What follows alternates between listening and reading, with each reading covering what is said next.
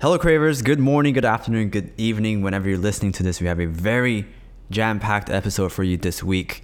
Our special guest has just raised $250,000 on Kickstarter. His name is Tom Zhang, and he's going to be talking about starting up his company, Vite Ramen, with his twin brother, his life as a Chinese-American first gen, his passion for parkour, his degree in clinical nutrition at UC Davis, all these good stuff. We're also going to be talking about food and a lot of Asian food and different sort of philosophy, and that we go into very deep topics with food actually. So it's going to be a really fun episode. He's also going to be sharing some tips about starting up your own startup company and different tips along with that. So it's going to be a really fun episode. Hope you enjoy. And cue the intro music.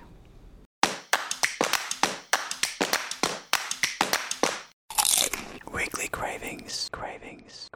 Hello, everyone. You're listening to Weekly Cravings, and this is your host, David Suh. Weekly Cravings, we're going to be interviewing inspiring figures in the community, and today we have someone really special.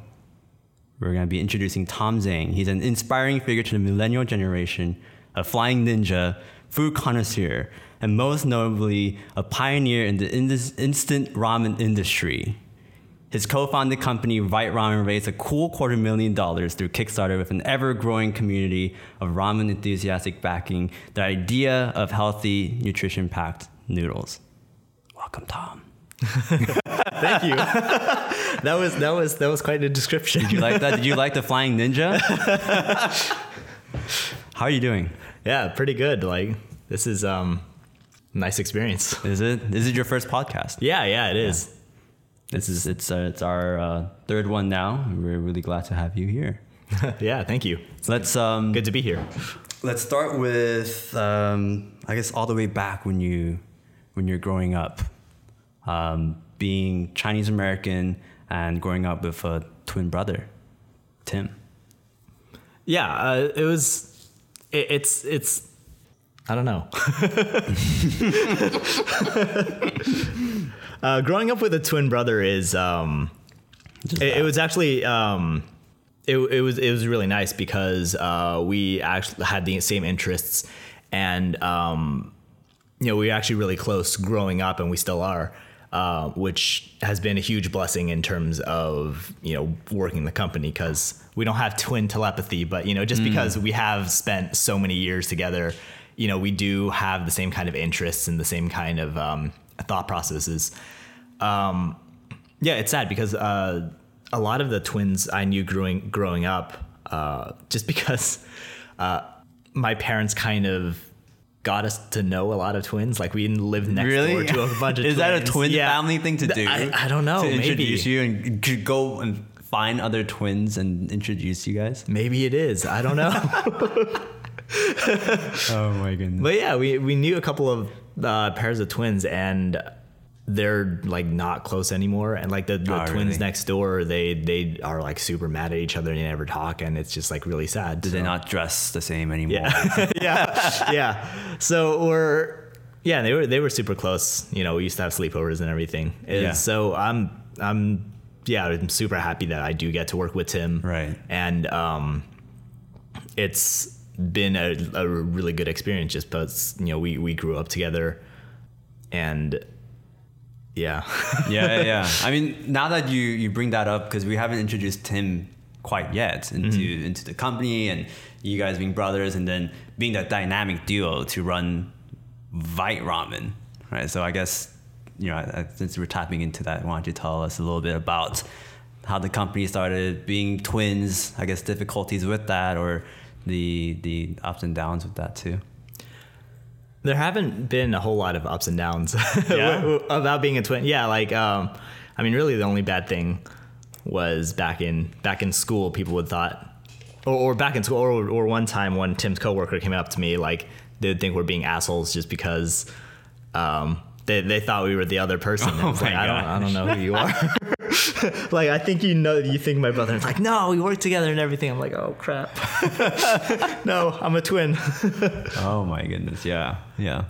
Sorry, what was the first part? But you haven't noticed any, I don't know, I guess like the brotherly thing. Maybe it's not just a twin thing, but have you felt like there was, I guess, advantages or disadvantages, or maybe you guys know each other a little bit more from growing up, so you go progress a little faster in certain parts of the job or task at hand?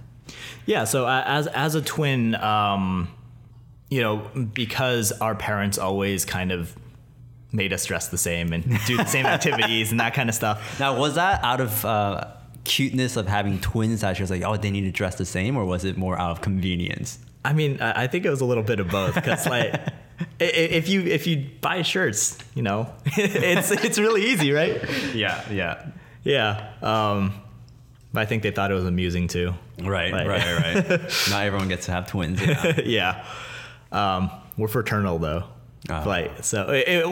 We looked identical when we were kids. We look fairly different now. Yeah. Well, not fairly. We still look pretty similar, but it's easier to tell us apart now. Right. But I still think you guys look pretty similar. Yeah. Because of how similar we were as kids, we kind of, you always kind of want to, even for regular, for non-twin people, you do want to, like me, but I mean, you do want to like find your own identity, and as a twin, as somebody who has, been like more or less kind of the same person, right, or driven to be kind of doing the same things, you kind of do want to find that individuality, right. For a lot of people, it does seem like they go completely opposite directions and just kind of split apart. For Tim and I, we kind of, because we are really good friends too, we kind of figured it was always a division of labor kind of stuff. We would specialize, and we would always try to like complement one another. So like, in the Vite Ramen company, Tim handles a lot of the economics, the finances and production side issues. I'm handling PR, branding, graphic design. Right. So it really helps us to specialize and get that division of labor. Yeah. And that's like a huge, benefit. Right. Because it's, I can't imagine running something like this alone, like even running it with somebody, somebody other than Tim, like, there's that communication that's almost, that's almost unspoken sometimes, because we've lived so long together. Right, it's just like, hey, this is pretty obviously the next step we're going to go. Yeah. I mean, how cool is it to have a twin brother to run a company together? Yeah, right. Like, that story in and of itself, that's like super cool. Yeah. Sure. Do you feel like one of you will ever go rogue? No, against each other. I don't know. I don't think so. Like a movie, or like the evil twin. No. Yeah, because we are like, because of the whole specialization thing, we are pretty dependent.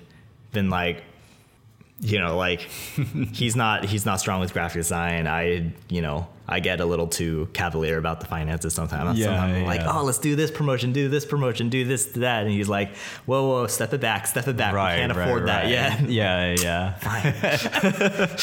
If you were to have an evil twin, which one of you would be more likely to be the evil twin? Oh, that's a good question. Because just like the movies, there's always that one evil twin, right? Because that happens all the time in the real world. Who wants to take over the world? Who would it be? I don't know. We can't be collaboratively evil. Like you get twice as much evil done, man. I like that answer. You know what? I like that answer. We were talking about. So we went from, you guys were growing up together, but you were really close and you guys were very similar, and then you brought some differences. But when I met you guys, I feel like there's a lot of differences too, just in like your hobbies and passions as well, you have so many. Yeah. Which is super cool. When you're talking about the flying ninja, I'm pretty sure everyone's like, why is he a flying ninja? Well, I don't know. What should we tap into first? We have parkour. We have your detailing parts. I don't know, let's start with parkour, I guess. Yeah, right. Because that's been a huge part of your life, right? That was basically my life from about the start of high school up until up until I started the company, basically. Yeah. We started the company. Yeah. But Yeah, parkour is kind of what got me into the whole like health kind of thing in the first place. It was just, one summer, Tim and I were both bored.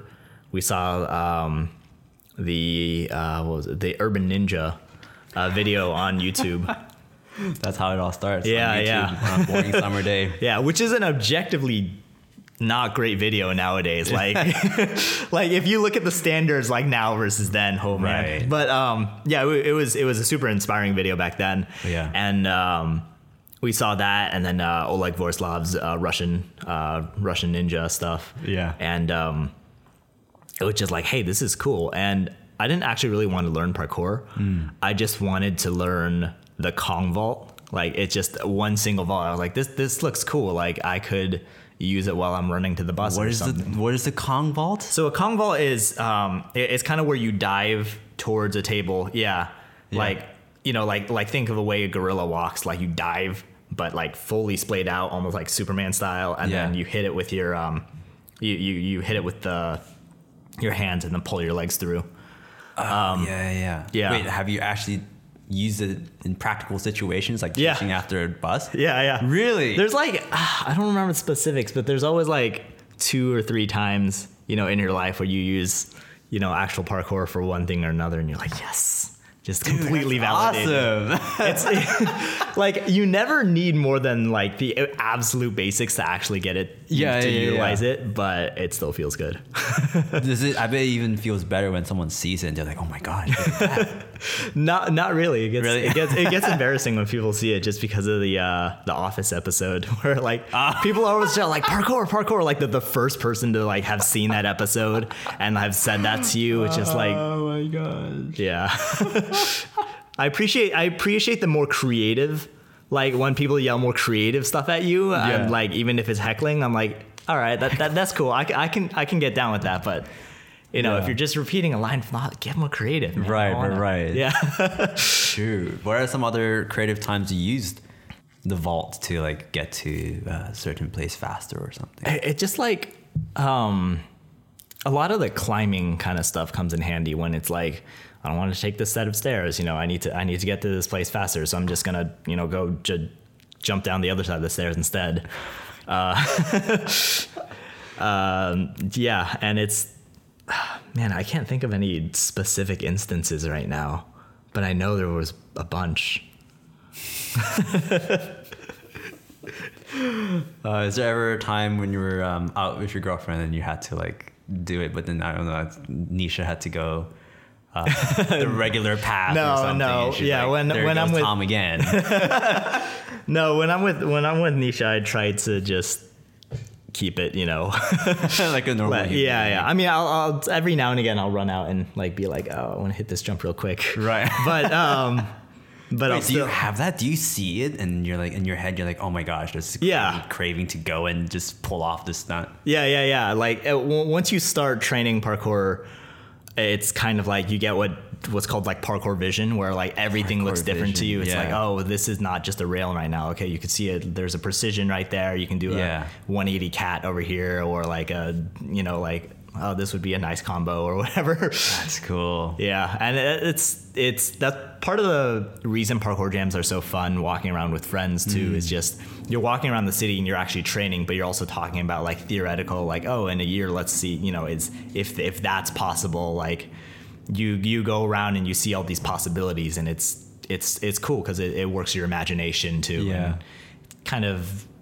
Freeing in more ways than one. Yeah. Has Nisha picked up on some of that parkour vision being next to you? Yeah. I'm sure you talked about it, right? Yeah, definitely. She has. Every now and again, she'll point out like something I haven't seen. I'm like, that's a good point. She used to train a bit. No way. Back when we started dating, but I think that was more to try to. Like, that was more just to try to impress me, or just the first date kind of stuff, and she dropped it after a while, but she still does her own stuff, which is cool. Yeah, I don't think couples always have to do the same things together. It gets boring. she tried, and that's yeah, she tried it, she didn't like it, so I appreciate that. Yeah. Speaking of that, so I was going through some of your Facebook stuff.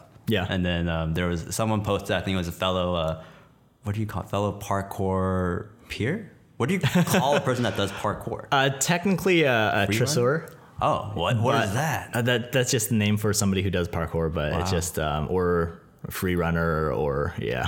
Is there a label that you go by more that's a little bit more empowering than like, I don't know, is a certain label a little bit more degrading than something else? Not particularly. There's like a lot of times nowadays you just say parkour practitioner just because it's easier, because you can say tresseur and nobody's gonna care, and that's more or less, that's a lot more of the older school, like nerdier the OG ways of when we cared about the whole philosophy and like, you know, to be and to last and to be strong and to be useful, all the stuff that all these new whippersnappers don't know about. But no, parkour is just parkour is pretty nerdy. Yeah, it's great. Free runners, parkour practitioners. Okay. Tresseurs. I think this is 4 or 5 years ago. It was a meme. Was it a meme? Yeah, it said complains there's no woman in parkour. Hits on every girl that comes out to learn. Yeah. Oh, God. Do you feel like that's still a problem? I mean, it's just because we're talking about Nisha starting out back then and getting into parkour a little bit.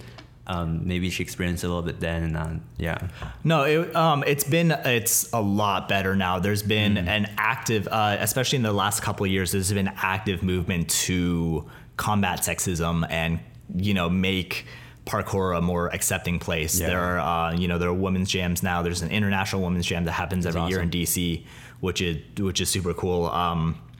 My brother's girlfriend Anna goes there. Does she do parkour? Yeah. She trains too, and then she's fairly involved in the community as well. Yeah. It's something that I'm pretty proud that the parkour community is doing. I think there's still, a ways to go. Yeah. But the fact that it's been recognized and it's been like, hey, this is a legitimate problem. Yeah. Because when I first started, it was pretty gross. It would be like it's male dominated. Yeah. And not just male dominated, but it would be like, a girl would show up in the jam and like immediately everybody would go and try to like quote unquote teach her. And it was just like, every now and again you would get a guy who was like, like quote unquote spotting and just getting handsy, and everybody else would be like, hey dude, fuck off. Right. That's not okay. Right. Because I would imagine it might kind of be like gymnastics where you might have to like help out. A summer assault or something like that. You might have to help out physically, and I guess that might get a little. Yeah, exactly. Yeah. So there's, there were definitely problems in the past, and, as they got more recognized, there's starting being more girl jams. And then, there's of course the backlash towards like girl only, parkour jams. But it's kind of, if you haven't experienced how isolating and how like uncomfortable it gets. Nowadays, the girl jams are mostly run by girls now, which is good. Right. Yeah. But it's mostly kind of a girls jam where it is more girl oriented. There's some like issues with physiology as well. If you're doing a climb up, there's different techniques that are more helpful towards different body builds than others. But there's it's not like only girls can be here. It's like, guys can be there too, but it's just by calling it a girls jam, it makes it a little more, makes it feel a little more inclusive, and it helps with that emphasis on the specific issues or specific, practices that might help a girl versus a guy based on, how you move. Yeah. Well, that's really cool to hear. I was thinking of another thing I found on Facebook. I know I was doing a deep dive. This is like Sean from Hot Ones being like, explain that gram, right? Like, pretty much. I should have saved the photos. Professional Facebook stalker. I saw that you had another pretty, I guess, useful way to use your parkour. I'll bring up the photo. But then it was a photo of you doing a backflip or some sort of flip in front of Lindsey Sterling. Oh yeah. Yeah, That's crazy. Explain that to me. What's going on there? that was really fun. That was, I think, Lindsey Sterling's first tour. It was at UC Berkeley, and we got meet and greet tickets because you're a huge fan. Yeah, we're huge fans. We've been to a ton of the concerts. Yeah, I think the first. How many have you been to? 4 or 5. Like it was like I think that's how many I counted. Yeah, I think it's like the first 4 or 5 we like tried to go to everyone, and then like life started getting in the way, and we're like, we can't do this anymore. Yeah. Especially since she got more popular and ticket prices went up. It's like I think our ticket was like, well, I don't know about the meet and greet tickets, but the standard tickets were like $20 or Tom, less. You're telling me there's no locked-in flat fee for the old-time fans like you, and you even do a backflip for her, right? That'd be fun. Yeah, but it was the meet and greet, and we're just like, you could take a couple of photos. It was great because there wasn't really like that much of a, like, everybody only gets like 1 minute, one picture. You have to move on. Yeah. It was just kind of like you could hang out for a couple of minutes, and we're just like, cool. Can I take this picture? Yeah. And then she's like, whoa. Wow. Yeah, that was fun. Was Tim at that one too? Yeah. There was pictures of us posing with her, like she. Because she did the Skyrim cover by then, we also had a picture of us where she's doing like basically a shout, and Tim and I are pretending to fall over and stuff. Because we're huge nerds. I was gonna get into that. Yeah. Would you say you're a pretty big nerd? Yeah. I think it's just great having a lot of hobbies and just being passionate about like random stuff, whatever. And I've found just because of the amount of hobbies I have and the amount of weird hobbies I have, there is an enthusiast community for everything. And the more niche it gets, like the more supportive they are too. Yeah, I mean, you can find very supportive communities for anything, whether it is really popular or not. Right. And it's good. Like I recently found out there's a enthusiast community for a certain brand of washing machine. No way. Yeah. I read this article. I don't remember where it was. Reddit or what? No. Yeah, it was just one of those recommended links from like Pocket or something. I was just like, this is amazing. Tom, of course, you're gonna get hit with that recommended link to a specific it's a brand, a washing machine. And they changed something, and then they all got really, really mad, and I was like, I can understand this, it might seem inconsequential to some people, but if that's what you're passionate about, then go for it. You can see yourself in their shoes. Yeah, I mean, like you understood. Yeah, you had empathy. Yeah, I collect flashlights. Dude, that's another thing. Yeah. I found that you have what would you call it, like first aid or sort of survival kits, passion, flashlight, knives. Yeah. I feel like you'd be one of the friends I would keep really close by if there was a zombie apocalypse. Yeah, that kind of came up from parkour too, because one of the mottos of parkour is be strong to be useful, and to me it ended up kind of expanding to first aid. I would like just because it's a good idea to keep first aid on hand when you're doing something with some injury potential, right? So I would always get the first aid, and eventually I got kind of known as the guy who would carry first aid pack, and I started adding more and more stuff, and I started I took CPR classes and first aid classes. And at some point I was like, hey, I kind of want to, just see, just be a more useful person if there are emergencies. Right. I mean, because there must be countless. Yeah. And then I was also really into like hiking, backpacking, that kind of stuff. Yeah. I was browsing Facebook and I found survival courses. And I was like, I love that. I want to do this. Yeah. Like it's crazy. It was a different survival course than the one I took, but I was like, hey, this is like a cool concept. And I found California Survival Training, run by Thomas Coyne, who is incredibly legit. Because there's a bunch of survival courses where you look them up and you're like, I don't know how legit this is. Right. This guy, Thomas Coyne, decided he would prove that he knew what he was talking about by going to Death Valley I'm pretty sure it was in the summer. Yeah. With nothing but a knife and a hat and a water bottle. So this is like hiked across Death Valley. Is this like Bear Grylls, but without all that high production? Yeah, it's just this guy with a camera. Yeah, no, he didn't even have a camera. He just did it to say he did it. You know, like it was, and then he just got reported on a couple news sites. But he's not like hugely into media and stuff. Yeah. But yeah, Wow. Yeah, he did that, and I'm like, okay, this guy's the real deal. And then I looked into his courses, and he had a skills course, which you go to his kind of like training camp area, build a couple traps and stuff. Right. We decided to go with the field course, which is where you go outside. You're only allowed to bring a multi-tool and a water bottle. Yeah. And then you sleep out in the cold for 2 days. Oh my gosh. And when we went, we went in February. It got to below freezing temperatures. Wow. And we were just warming ourselves with reflective fires and and we didn't eat for 2 days because there was nothing to forage. We picked out a couple of pine nuts from a couple pine cones we found, and that was all we had to eat. Dude, that's nuts because I'm a huge city guy. I'm from Korea, Seoul, Hong Kong, so like any of that drives me nuts. I wouldn't be able to survive, I don't know, even half a day like that. Yeah, it actually sucked, especially because we were driving from such a far place. We slept at a friend's place in Santa Barbara, but the place is all the way in Tehachapi.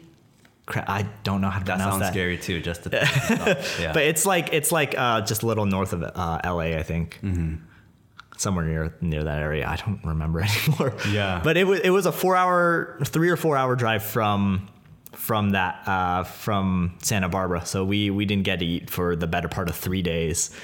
And there's a lot of we did a lot of hiking to get to certain areas, and like show us. We drank from like this muddy, dirty pond in the ground that was it was literally just like a divot that had some like rainwater flowing in it, and it was like there was like a couple dead bugs in it and stuff. Oh my and he was teaching us how to use. Tom.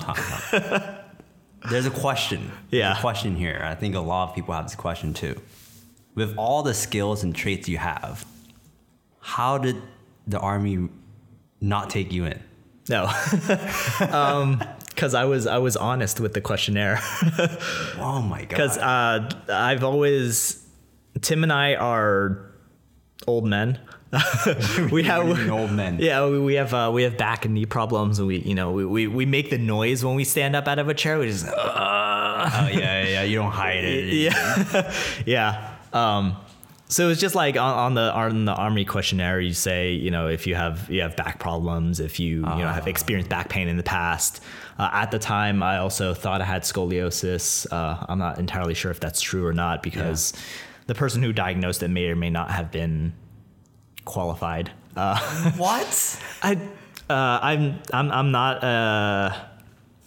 So I'm not personally a huge fan of chiropractors. I prefer, just coming from a background where, a nutrition background where there are a lot of people who call themselves nutritionists who have no qualifications and who don't have, evidence-backed information. Chiropractors, a lot of them are now operating with more evidence-backed information. I see. But, previously it wasn't really the case. And as where chiropractors started from, the beliefs are not evidence-based. So I'm sure there are very effective chiropractors out there. Yeah. But I prefer doctors and physical therapists. Mm-hmm. And I will say the chiropractor that I went to in particular was not really good. So he diagnosed us with scoliosis, which with us as in you and both Tim and I. Really? Did Tim enter too? No. But we just because we had back pain, we heard chiropractors were where you went. Right. So we went to that guy and just tried to sell us a bunch of stuff and did the back cracks and stuff, which was nice. But that was nice. Yeah. But ultimately, I'm not sure if I have scoliosis or not, and I did put that down on the form. Yeah. And So the Army rejected me for that. And Gosh. yeah, I went all the way to the military entrance processing station, Yeah. you know, like right before you swear in, Yeah. before they were like, you can't do that. You know, like you have like several disqualifying factors, you know, sorry. Oh, dude. Yeah. But now you're here. with Yeah. an Yeah. I amazing think company. I think it turned out for the better, you know, just things happen. Yeah. Was there any pressure from parents? Because, you know, we both come from an Asian parent family. Oh, yeah, And, you know, yeah, we yeah. both know how that can be. No, Was there yeah. Nobody wanted me to join the Army. Yeah. How was that? I mean, it's just Tim and I have always kind of, you know, done what we like to do ourselves. You know, we're not very listen to other people. Yeah. So it's kind of like, you know, I appreciate the concern, but Yeah. you know, this is what I want to do. You know, this is what I want to try, and you know, I tried to go for it. Yeah. Didn't work out. Tom, I love you for that. Thank You know why I love you? Because honestly, I feel like you, in a certain way, you're like you're everyday Asian dude, but then you're super cool because, and that's a very general way of saying, and because you have all these geeky and nerdy sort of passions that you've sort of dived into, and you come out on top. You're this super cool dude. It's really inspiring to see. Like you've taken after what you wanted to do. Thanks. And I feel like you represent, as I said in your bio, the millennials really well. And yeah, that's super cool. It kind of comes down to, I think, failing a lot. Yeah. Which is, I think, more often a blessing than it is. It's a blessing in disguise. Yeah. Yeah. You know, being rejected from the Army, like the path to starting Viet Ramen was just constant failure, which is, you know, I mean, it sounds really negative, but I really like it. You know, like you know, sometimes I'll call myself a fuck up, but it's in like a very good way. Yeah, I guess. yeah. People would be like, whoa, Tom. Yeah. You're not a fucker. Because in you know, I barely, you know, Tim and I both barely graduated high school. I had a 1.89 GPA. I did not know that. I love you even more. Yeah, I had a, you know, we both went to Limbrick High School, which was a very Asian, very high achieving. We're a blue ribbon school. Yeah. Like everybody is like, we had Million Valley Dude, I get Victorians you, or man. whatever. Yeah. You know, everybody had a 4.0 GPA. It was like, and that kind of culture, I think, is just really toxic and really. It is. There's a lot of pressure on your Yeah, shoulders. yeah. There's a lot of pressure, and there's a lot of just kind of keeping up with the Joneses kind of stuff. Were you aware back then? Like, were you already aware of how different you were, or were you sort of were you asking yourself or questioning yourself? Oh my gosh, why am I not a valedictorian like all the other dudes? No, I absolutely knew that Really? it was not my thing. It came a little late for me. Oh yeah, Because I was, you know, so I went to international school in Korea, and for me it was like I would try really hard. Yeah. You know, like if I try hard, all that stuff, then I should be able to do well. But then, you know, I had all these other side passions. There's a lot of similarity between us. And, Yeah. right, everything I learned from YouTube and all that stuff, and I Exactly. always chased after Right. my passion, dance, volleyball, whatever it was. I honestly thought those years were really great for YouTube, honestly. But anyway, yeah. right, yeah, The starting years of YouTube, right? Yeah, All yeah. the education stuff came on. It was just a dude with a camera, and they're just really passionate about this new technology, and they just share, and that was super cool. yeah, absolutely. I think that's helped so many people. Yeah. But yeah, I mean, like for me, it came a little bit late. So I went into college thinking I still go the academic route, and then for me, it came a little bit like sophomore year. I realized, I'm not so fine tuned in that way. Yeah. Yeah. But again, I love you even more for knowing stuff like that. I didn't even know. Thank you. Yeah, it's just learning that, you know, like it does work for some people, you know, some people, the academic stuff genuinely works for them. Right. But you do have to kind of find is this something that, you know, is worth all this time and effort and stress? Because getting a 4.0 GPA, no matter, you know, no matter what, for like the vast majority of people, it's hard. It's very hard. Man. Yeah. I mean, like, because in high school, I got the 1.89 GPA. It was terrible. And my parents were just happy I graduated. It was kind of funny. But Mom, I'm so surprised you have a good relationship. At least you have ties with your family. Or yeah, your yeah, parents. yeah. After that GPA, yeah. I don't know if I'd be alive. Yeah, it's my parents. Again, it helps being a twin in this case, because my brother and I were both academic failures. It'd be very different if Tim was like the smart one. Like, yeah. So that definitely helped. Oh gosh, so you guys went through it together. Yeah.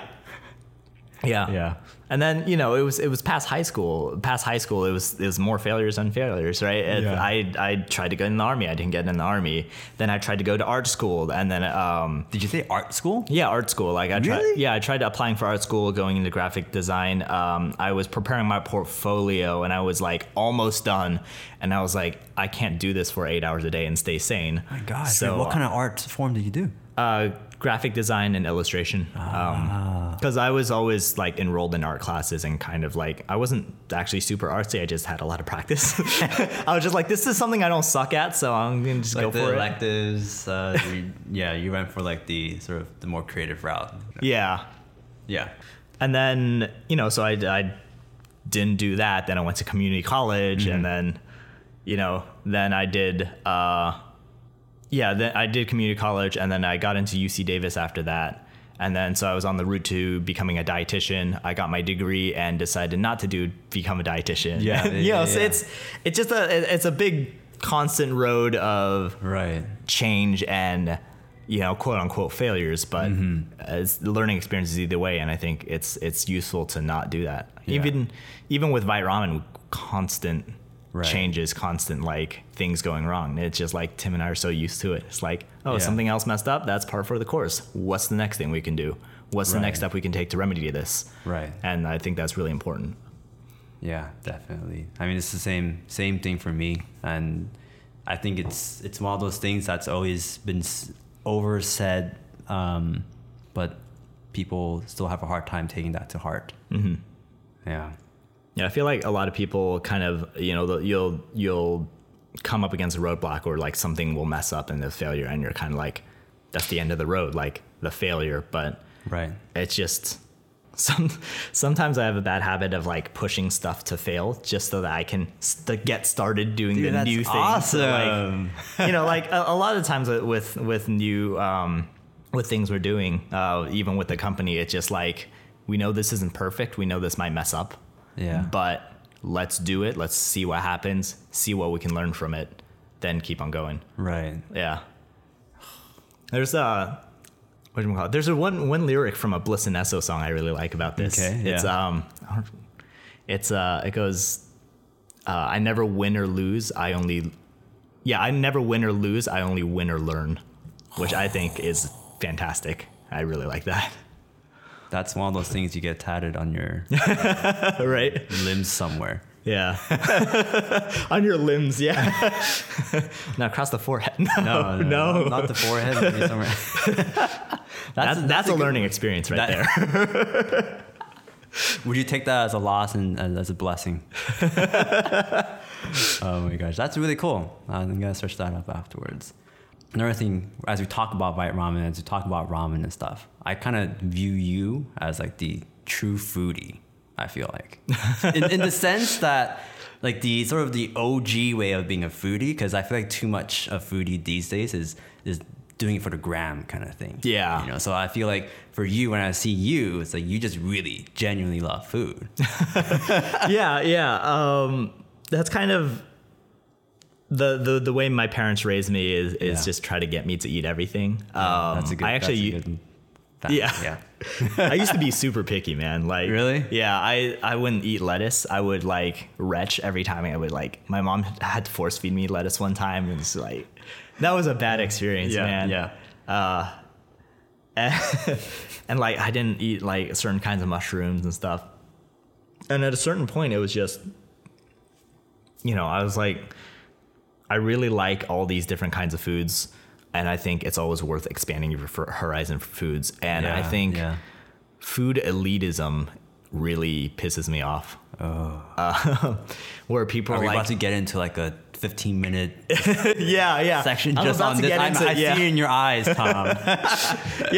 because Tim and we make instant noodles, right? Like that's it's not highbrow food. But Tim worked in a Michelin star restaurant. He went to culinary school, got all the classic French training, was in the really high, like the Michelin star culture. That's as crazy as food gets on this planet. And we've been to our fair share of Michelin star restaurants. Just to try them out and to see kind of where food can get to. But I think it's important to realize that like food is also comfort and food is culture. Like when you look down on somebody for eating the way they do, whether they like cheeseburgers, whether you like, like a Luther burger, whether you like hot Cheetos, or whether you like, going to, the French Laundry or Bomb or, wherever. It's something that is very personal to a lot of people. And I think, I can eat some weird foods. There's foods that, especially coming from an Asian culture, right? There's a lot of foods that we eat that are not not so palatable to a lot of people. I love chicken feet. And that's something I grew up with. And, I like, who am I to say that like, mayonnaise or something is disgusting, and I think I like trying to acquire tastes. I like trying to be like, I don't like this at first, but I'm going to keep eating it until I kind of discover why people like it. The heart. You got that heart, man. Like I really like David Chang's take on it. I don't the Netflix Ugly Delicious. I love the pizza episode. Wait, this reminds me that's good because that reminds me of something. Keep going. I'm gonna get to it real quick. All right. The pizza episode of Ugly Delicious. I love the fact that he's defending Domino's Pizza. Like he has like these like ultra like super like well known or like very like into their craft, like artisan pizza makers from Italy or whatnot, and then he's like, I'm gonna order you guys Domino's. Because you know what, I love Domino's, and this guy's this guy knows what he's doing. His mission. Pretty sure David Chang's got to be Michelin. He knows what he's talking about. Right? I love David Chang because food doesn't have to be highbrow. When Tim was working in his Michelin star kitchen, you're not gonna go out and eat nice food after you've just been making it all day. What they ate Chef Boyardee and instant noodles. Like these guys are cooking some of the best food in the world, and that's what they're eating because it satisfies them. It tastes good because objectively, you cannot say that it doesn't taste good when people do enjoy it. People are like, oh, this fast food or with this whatever, oh, it's disgusting. No, people enjoy it. Like, don't say that it's disgusting just because you don't find it palatable. There are people who cook better food than you who find it good. So it's just like, eat what you want to eat and don't look down on others for what they want to eat, and you can enjoy the crappy food. You heard it right here, you guys. That's amazing, man. The thing I want to talk about was in one of the episodes, David was going to, he brings in a lot of the fusion part, and he talks a lot about the Asian cuisines and the history of that. And then he was talking about MSG. And then, did you watch that episode? He was dispelling sort of the stigma MSG has. And then it's interesting because someone shared an article on your timeline a few years back on talking about just MSG and how it has that bad stigma for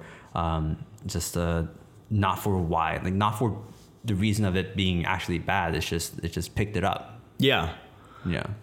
So MSG is one of those it's very divisive, but there's no scientific evidence for MSG being bad. When you talk about ingredients like MSG or even things like artificial sweeteners, like especially stuff like aspartame, there's so much public consciousness about it where there's so many people worried about it that you're more likely to get funding for studies. So what we know for MSG and like things like aspartame is that there's so much public outcry that you're going to have a million studies on it to determine whether it's safe. Yeah. And every single one of these studies is like, hey, this is pretty much safe. There's no scientific consensus that says otherwise. But there's such a bad rep. Yeah. In America. Yeah. So everyone's scared. There's historical reasons for that as well. Right. MSG was always kind of viewed as a kind of a lower class thing. Right. Tying it back to what we were talking about. Yeah. Right? It was originally called Chinese restaurant syndrome, where it was just like, oh, I eat at a Chinese restaurant, they use MSG, therefore MSG is bad. And, there are certainly arguments that could be made where it is a racial thing. I'm not going to get into that. Yeah. But, there are arguments that could be made. But in the end, it's also a lack of scientific dissemination of information where you're not seeing enough public outreach because it's a branding thing, right? Yeah. People want MSG to have a bad. Yeah. Like everything, they get what they want to see. Yeah, everything is a branding thing. Like it's. And it does come down to kind of that food elitism I was talking about, where you can say no MSG and that immediately raises the food to a higher quality level. Like that's what, I will say we don't use MSG in ours because we use different yeast extracts because we find it has a better flavor profile. In your ramen? Yeah. But MSG is certainly a tool we would consider, if it created the right flavor profiles. Yeah. Because in the end, it's an amino acid that's present in tomatoes, it's present in steak, it's present in mushrooms, it's present in most of the foods that you like. Yeah, it's literally an essential amino acid. So MSG stands for monosodium glutamate. So monosodium just means it's a single sodium, which salt, sodium, that's attached to a glutamate. Glutamate is an essential amino acid that your body needs. Yeah. Wow. Yeah. It's just a salt made up of an amino acid and that. And to say that it has a negative effect is kind of absurd. Like cancer causing. And stuff. Yeah. Considering what it's made of. Yeah. It's just, I'm not saying that it's dumb to think so, but I think it's also kind of a failure on, the scientific community's part to kind of bring that out there. And it is starting to become more, like you were saying in David Chang's show, where he does introduce that. Yeah. So I think people like that are very important into bringing these concepts. I didn't know until, just a few months ago when I watched that episode, because the entire time too, I was like, oh, MSG's bad. Yeah. Because then, I knew it as, MSG Asians, and then I'm Asian, so I was like, Koreans use MSG, so I shouldn't have it. That was my thought. Yeah. And then, because that's what my mom told me too, So then hearing it from David, and I was like, oh, wow, there's a lot of research into it too. Yeah. Yeah, so it's just one of those things where, you when you look into it more, it's just that somebody has something to sell you. Yeah. There's a lot of there's a lot of push from, whenever you're in the health field, there's a lot of people where they're like, this is bad, so buy this instead. It's like, oh, look at all these conventional things that are bad. Yeah. So buy my non-GMO, whatever buzzword. Yeah. There's of course, I don't think that personally, if you believe in different health outcomes for the things that you've done, I don't personally believe in non-GMO or organic. But if that's what makes you feel better, I think you should go for it. Right. But I think it's also up to you to make sure that whatever opinions you are forming come from sources Yeah. that are scientific, that are evidence-based, Amen. and that are not trying to sell you more stuff. Yes. There's so many people who are going to go against the grain Right. because they can offer you a quote unquote piece of wisdom Right. that suddenly they can provide. So I mean, that's just so refreshing to hear because, you know, we live in California. yeah. know, every day I feel like it's a fight to see who's more PC, or quote unquote PC, because I mean, I don't know even who sets the standard anymore because everything feels so, everyone says they're right and all that stuff. So it's good to hear that. Yeah. Yeah, I think it's really about setting your own line, and Right. I think we're trying to start making that a lot more clear. Yeah. Is that we have our own opinions. We do get asked about stuff like low carb a lot, because that's a very big, like in the health consciousness right now is carbohydrates and sugar. We're not personally proponents of low carb, but at the same time, we do recognize there's some scientific evidence for certain diets, and especially, for people with certain health conditions like diabetes, low carb is, unquestionably very good for them. So, so we are considering a low carb version and trying to figure that kind of stuff out. Cause I think it's important to try to, even if we have different health, or different opinions than other people, I think if, it is important to give some credence to things, because our opinions might change if there's more scientific, things in the future. Right. So I love that. Yeah. So and it's up to you personally to kind of find that line between what you're accepting and what you're going to remain unopinionated about. Yeah. Because I don't think you do need an opinion about everything. Yeah. I think it's perfectly okay to say, I don't know right now. There's not enough, evidence that Is it, Tom? I've read. Is it? Yeah, especially nowadays, right? Yeah. Yeah. Dude, yeah.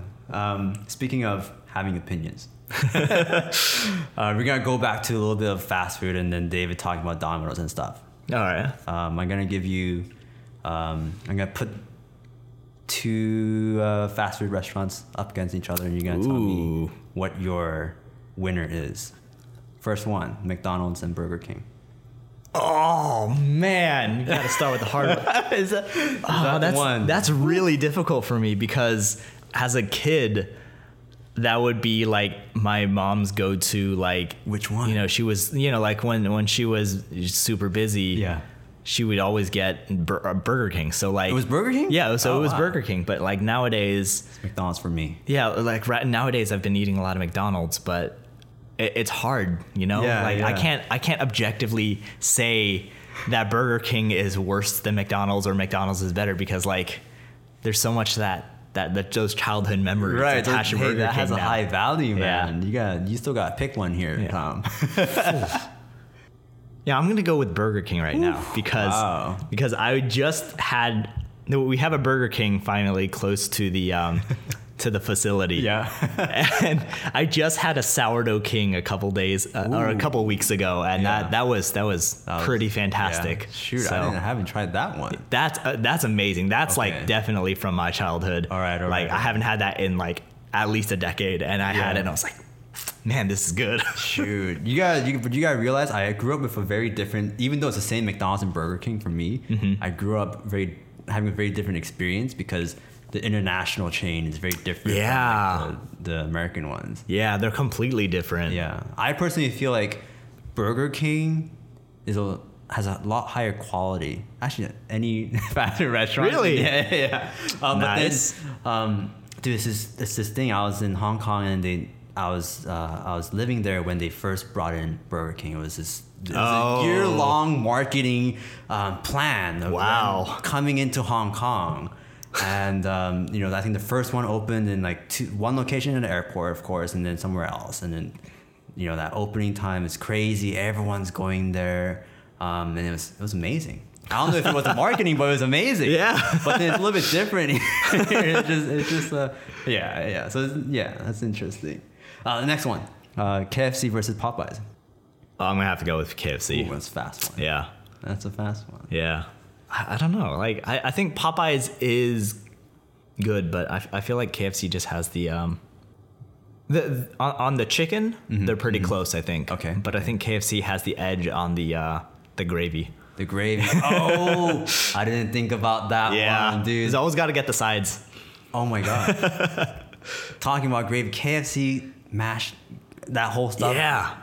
I would go there just for that. Exactly. Yeah. Yeah. As a kid, I would have the family size thing. Oh my god. Like I was like 10 years old, like holding a family size thing and just down the whole thing. In Hong Kong, KFC in Hong Kong, they had this thing. They had this side. It was rice and mushroom. Oh, that then sounds gravy. so good.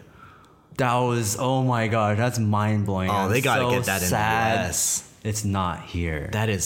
That sounds You so would good. love that. I would love that so much, man. I would just rip apart some of the chicken, toss it in there. You got the mushrooms and the rice, and oh my god. Oh, that sounds like top tier fast food. But then the man. gravy is the same, whether it's in Hong Kong or here. It's both. Oh, yeah. Really good. I like that you brought that up. See, that's my foodie right there. Oh my gosh. Okay, next one. Taco Bell and Del Taco. Del Taco. Okay. All right. Yeah. Actually, Ooh. I do like the what are they called? The naked chicken quesalupas. Those are pretty fantastic, and I love the crazy things Taco Bell has been doing. But The crazy things. yeah, Yeah. But I just have really good memories of Del Taco back when I was in high school. Yeah. and the tacos were like less than 50 cents a piece, and we would go and eat 30 tacos. Oh my gosh. You would, Tom. You would. Jeez, the last one. I feel like I know this one. I don't know. I feel like I know the answer, but it's In-N-Out and Five In-N-Out. Guys. I knew it. In-N-Out is my life, man. Oh my god, I love that. Yeah. I don't know. I feel like you got to have some In-N-Out sponsorship or something. I know, right? Seriously. I mean, we did our photo shoot in In-N-Out. Yeah.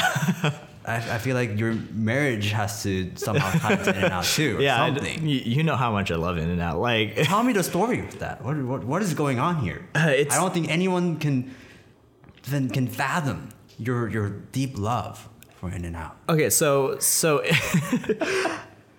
back when I was doing parkour like very regularly, it was just you train for a whole day and you are just you're ravenous after. You just like can eat so much food. I like that descriptive word. It's helping me understand. Yeah. Yeah, it's like I don't think it's hard for some people to imagine, but when you're that hungry after like working out or something, Right, and then right. you go to In-N-Out and you have 2 4x4 animal styles. And what we would do, especially when we train in San Francisco, there's one next to a Krispy Kreme, so we turned them into Luther burgers. So where I saw that. I saw that, Tom. Oh my gosh, I didn't know. I couldn't believe what was from my eyes. I was like, wait, what is? I had to do a double take. I was scrolling. No, it was a double scroll. Whatever you call that. I was scrolling. I was like, wait. That looks like In-N-Out. It's In-N-Out branding, but it has shiny buns. Yeah, so we would go to the Krispy Kreme, especially when they're like making the hot fresh ones, and you replace the buns of your 4x4 animal style with donuts. Oh, and like, man, when that hits you like after a full day of training and stuff, and usually like I'm terrible at eating breakfast a lot of the time. Yeah. So I wouldn't have eaten the whole day. Except for like some water and some Gatorade or whatever. Yeah. And then it's like I would eat that and I would just bite into this mass of just savory and sweet, and it's got like all the meat's all like juicy, and you get like it's like literally I started literally tearing up a couple times, but because it's just exactly what you need to hit the spot, man. And I don't think Five Guys has that same kind of It doesn't. pizzazz. It does not even close. Yeah. I think Five Guys is really good. It's still like it's a very savory burger, but I feel like I like In-N-Out. The way they build their burger is it tastes a lot more almost bright and fresh. And I'm not saying anything about the freshness of of the things, but it tastes a lot more. There's a lot more, I feel like, diversity in the taste. Yeah, just the feeling. Yeah. And I really like it, and it's definitely something I have way too often. Yeah. Back when I was training parkour, it would be like 2 or 3 times a week. Yeah. At least. Wow. And now, I mean, even now it's like at least once a week, I think. Do they recognize you? No, because I go through the drive-through a lot. Yeah. They don't recognize your voice and like this. Is the man. I'm sure there are people who go to In-N-Out more often than I do. Yeah. Oh my gosh. Speaking of having In-N-Out, all this fast food talk, is there any, when you're indulging in these fast food, do you feel like as a clinical dietitian major and all that stuff, do you feel like there's an irony in you when you're like going after all these fast food and stuff? Yeah, so there in my experience, there are 2 kinds of people in the clinical nutrition major. Yeah, I love to hear this. There's so there's the what you would probably think of when you think of a nutrition major. You know, wakes up 5 a.m. every day, has a you know, like nice vegetable shake, goes work out, you know. Perfect portions every meal, greens, cooks, some avocados involved. Yeah, and you know, like makes sure everything's like measured out, and you know, like posts positive things on Facebook. No. Very clear-headed and refreshed. Yeah. Have some great Instagram photos. I know a couple. They post some really great stuff on Instagram. Makes you think twice about the way you choose to do your diet and stuff. No, not at all. Okay. Because it's, and then there's the second type, me. I went into nutrition not to see to what, like, you know, how to be the healthiest I can be. It's to see what I can get away with. Like how. To what extent can I eat food? Because, you know, I love food, like no matter, you know what, like the In-N-Out Luther burgers, whatever, right? I like eating all types of food. Yeah. How much can I get away with before, you know, I start You still gotta be human. Yeah. And you gotta enjoy what it offers. Yeah. I don't think there's, you know, food is a great source of happiness for me. It definitely is. And, you know, I want to eat as much of it as I can without suffering debilitating diseases. Right. So. But then your advantage is you know how far you can go. Yeah, exactly. So that means, you know, moderation in all things, especially moderation. Exactly. So eat your 4x4 animal style Luther burger every now and again. Do you recommend me try that? I absolutely do. Do you? Yeah. So one thing we would do at the San Francisco International Jam is we would try to convert one person every year. Wow. We would like take people to In-N-Out and then buy them the burger and put it together for them and be like, this is the San Francisco In-N-Out. You know, this is the San Francisco parkour In-N-Out experience. How successful are these conversion rates? Very, like probably like 80%. We've only 80%. Yeah, we've only had a couple of people like not like it, but most people, it's because, you know, like if you're eating a fatty sweet, you know, meal after after training for 12 hours a day. Yeah, there's a good chance you're gonna like it. Do you think that success rate will be a little lower without the intense parkour training? Probably, yeah. No, if you have come off of like eating a nice breakfast and, you know, a satiating lunch and stuff, no, that. No.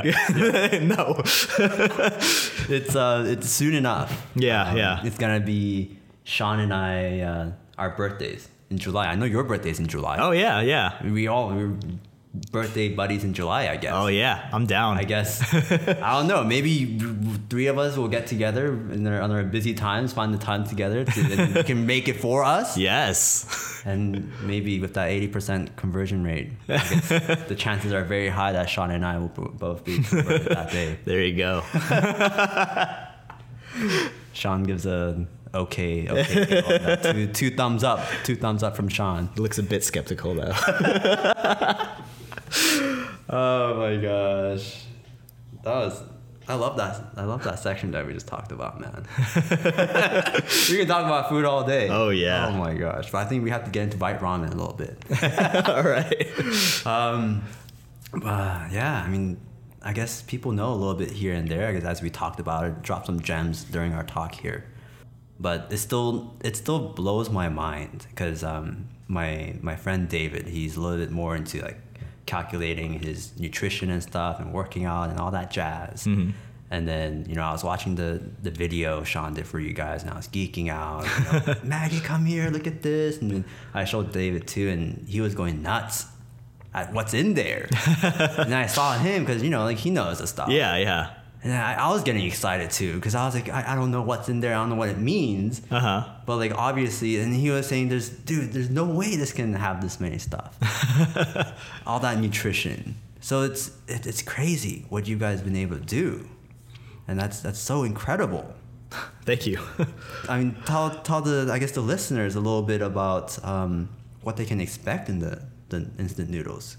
Yeah. So our instant noodles are kind of, it is kind of based off that philosophy of what can you get away with, right? Right. So this is, it is something where it's like, day to day. Yeah. Because not every meal has to be Instagram worthy. Not every meal has to be the best meal you've ever had, right? There are a lot of meals where yes, sir. There's a lot of meals where you're busy, where you want to eat because you have to eat. Yeah. And there are people like me. When I get stressed out, it's very difficult for me to eat. It's not everything has to be super sexy in the life. Yeah. Right? Yeah.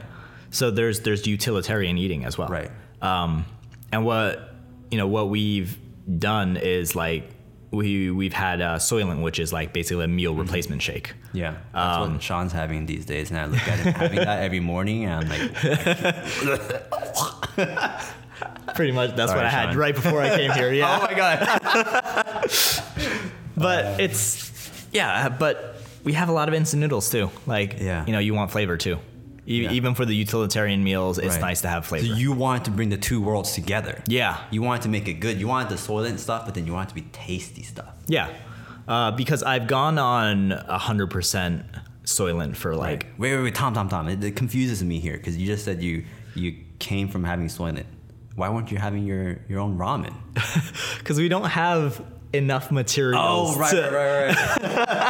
Yeah. You had a sad look there. I know. You were like, you know what? If we had it right now, if there weren't too many damn backers right now, then I would be having my own product. Yeah, we only get sent so many supplies to test with. Right. So we have to say that for actual testing. You can't just eat it. I know. Yeah. I would. Yeah. I mean, because as you were saying, it's a good problem to have. Yeah. And again, that's amazing that, going back to what you guys raised on your Kickstarter. And that's just a testament to your work and, realizing the pain problems, I guess, everyone was having. Yeah. And it's very like visible in front of us, but it's like, and you guys finally did it. Someone did it. Yeah, it was crazy. It's been a really crazy journey. Like, I can't to say the least. Yeah, I can't believe it's been... honestly, it's one of those things where you don't want to think about it too big picture. Because if I think back at all the things that we've had to learn or do or whatever, it's just like, damn, it's too much. But like, it's just take stuff day by day, step by step, and journey of 1,000 steps begins, or 1,000 miles begins with one step kind of stuff. Right. It just, as long as you focus on the task ahead, you can get a lot of stuff done. Right. And go on. Oh yeah. I was saying, going back to what's in the noodles. Right. Yeah. That's very important. Yeah. It's basically, we took a look at what, normal noodles are made of. It's just wheat and, wheat water. Yeah. Sometimes are you about to make me really scared here from all the ramens I had in my life? So we just decided, hey, like, the primary thing is still the noodles. So we want to make the noodles as good as possible. And that was probably a lot of the first year is doing hundreds of variations of noodles. Yeah. And, we have a blog post about it, but we knew wheat, flour, no matter how good your wheat flour is, there's no way you can get the kind of protein goals and, kind of stuff we wanted. So we started experimenting with a lot of different ones. And, we tried soy, but soy has issues with because soy is a very fatty kind of flour. That's why you have, there's a lot of, anyway, sorry, I lost my train of thought there. No, but yeah, soy is a very fatty flour, and it's the lipids will actually inhibit the kind of the stretchiness and the ability for the dough to come together properly. Yeah. At least the way we want, because we're still very much, we want the classic ramen experience. Yeah. So making sure the taste and the texture is very good and very like what you would expect is something that we want. And so it kind of causes kind of crumbly texture. Sometimes it wouldn't even like go correctly into like a sheet. Yeah. And it would be very crumbly breaking. We tried ones like amaranth. That was interesting, but it didn't quite provide the same, there's issues with either nutrition, trying to get the nutrition to balance out properly, or taste or texture. We've tried incorporating stuff like flaxseed or, all these things don't sound that like tasteful or something. Yeah. Flaxseed, amaranth. Amaranth. Yeah. Sounds like some drug or something. Yeah, the nice thing about Tim being from the culinary world is he has a huge variety of ingredients that he knows advantage for you guys. Yeah, it really is. Yeah. And we ended up settling on quinoa.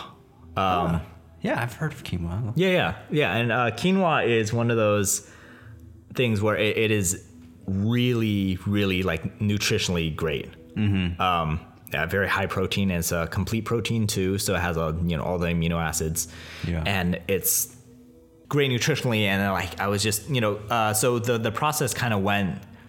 Tim would suggest a couple flours, right, and I would look up their amino acid profile or their nutrient content, and I would go into Excel and calculate all of it, and then and I'd be like, hey, this this might work, this might not work, and then so we saw quinoa and we're like, wow, this is awesome, and I calculated it out, and then Tim made the flour, and it's like, this tastes like quinoa, which is a very, I don't know if you had raw quinoa before. It's not, or quinoa flour. It has this kind of sharp, acrid taste. Ooh. And we're like, crap. Nutritionally, it's one of those things where awesome.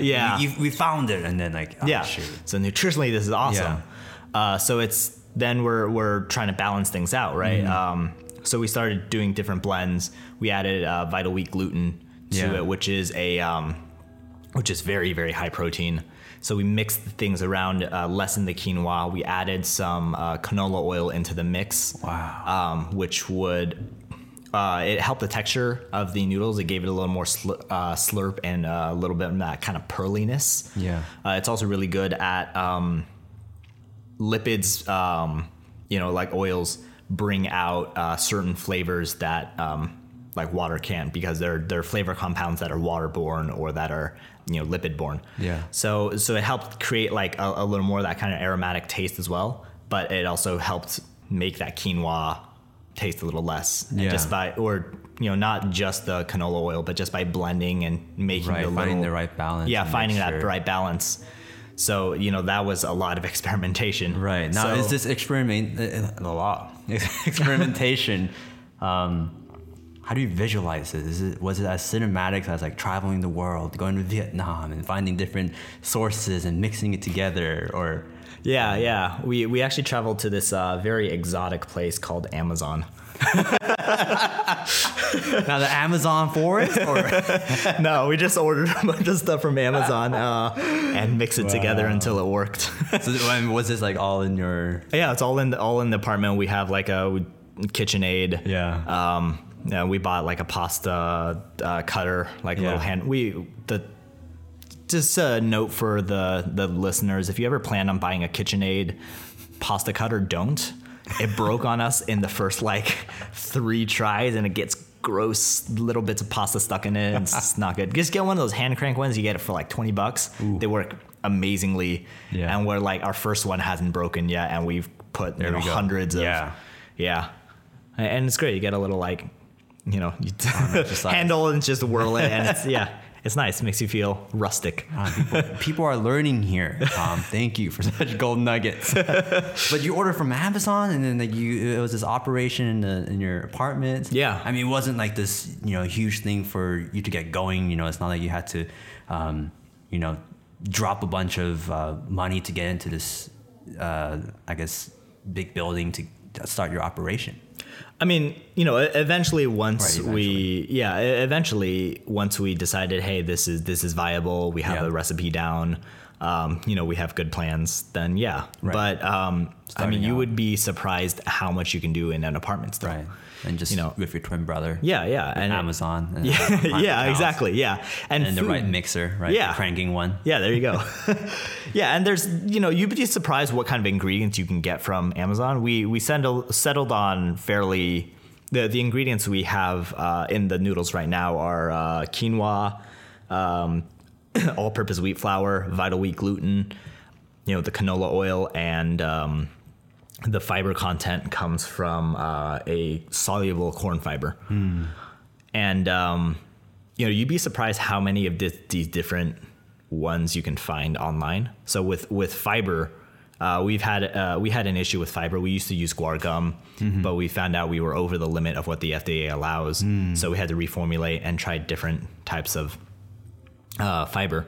Yeah. And there's some really crazy ones like beta glucan that you can get from just from Amazon. Like, if you can, and there's a lot of like gear. We have microgram scales and and like pH meters, and I don't think you order a water activity meter from Amazon, but just to get started, there's a lot of stuff that you can order, and as long as you know the theory, as long as you are writing down what you're testing and isolating individual variables, you can do a ton at home. Wow. And that was... Even me, Tom? Yes. Me? Sean, you heard that? The visual crave is not going to be visual. It's going to be the visual craving. Exactly. The edible crave. The edible crave. There we go. That's the word I was looking for. We're going to be the edible crave. Oh, gosh. So your Kickstarter goal initially was 10,000? Yeah. When you reached that, because you reached that in how many hours? In 67 minutes. Oh. Yeah. Yeah. Okay, all right. So what were you doing exactly at that moment? Trying to figure out how to make a thank you post. Because, like, oh my gosh. We were like, well, I clicked the launch button and it was just like, hearts beating and everything. Right. And I'm like, okay, I need to find a way to calm down. So I started I started playing video games or something. And dude, were you checking back and forth? No, yeah. So I have, because that's me. Yeah, I have multiple monitors. So I had one on F5 constantly, just refreshing every 30 seconds. The other trying to relax. With I think I was playing some video game or the other. Right. And we look at it and it was like, oh shit. Was this during your game and you're checking back and forth, and was it between one of those multiple checks, or did you actually get to like rest and you got to go somewhere else and then like all of a sudden you found out? No, it's like I booted up the game and I refreshed it and I was like, this is going pretty fast. Yeah. And I go yell at Tim. I'm like, are you seeing this? And he's like, of course I am. And he's like, wait. You might have to start making the thank you post. So I turn everything off. And it's like, okay, I'm going to wait. Like I have like maybe an hour, I have a couple hours to do this. And then like half an hour in, they're like, dude, you're at like, gosh, wow. Yeah. And then we're like, oh, yeah. Then we're like, oh, what do we do? Cause originally I figured we were going to like shoot something with Sean or something like a big, like old. Call Sean now. Yeah. We're like, we can't do anything. We're going to go to our whiteboard and just write thank you for everybody because, oh my God, that's what happened. Yeah. We were just running around like headless chickens. Like, are you seeing this? What the, like, oh God, we got to think of something like these, like we weren't even, it wasn't in our wild streams that we did. Was there like a notification or something that was set up to alert you guys when you hit the goal? I don't remember actually. Was there like I think buzzer or something that goes off? No. Kickstarter does send you like an email or something, but like we were refreshing. So at some point we were like, I think it was like right before. Yeah, it was like we were like, oh, we're about to hit it. Let's go take the picture right now. Like, and then as we were setting up and I was writing stuff on the board, Anna was like, oh, you hit it. I was like, what? Wow. It's like, take the picture. Yeah, I mean, you know, so incredible to hear. Yeah, if anybody is listening, that's a bagger. Thank you so much. Like you guys are all awesome, and our community's been very, very supportive and like very understanding, and just like incredible. There's just no way to not back this thing. You know, so I mean, I found out the next morning. I didn't even get the chance to like get the initial notification or just like find in my news feed that you guys launched it. Because then when I woke up, I was like going through Facebook. It was the aftermath. Yeah. And then I was like, what? They launched? And they did what in 63 minutes? And I mean, I went to back then. I went to get my own package, but like, dude, oh my gosh. And I mean, that's not even the end, right? I mean, you hit the 10,000 goal. Yeah. And then what was your feeling then? I'm guessing I have a feeling you were pretty confident that you're going to hit that goal. Yeah. Right. So 10,000 was, well, I wasn't super confident about hitting the goal, but we did set the goal lower on purpose. We didn't want it to be like, you know, set it at like a super high rate and then not get any of the Kickstarter funds, because Kickstarter is all or nothing, right? So if you meet your goal, you get the money. If you don't meet the goal, you don't. Yeah. 10,000 was kind of that, hey, we still have a little bit left in the bank. If we get this 10,000, you can make it work. Then we can at least tell investors that there's something there's people interested, or there's or that we can gather and make like a super small minimum order, scale down the operation, and like kind of get things out very, very slowly. Right. Little did they know. Yeah. And then,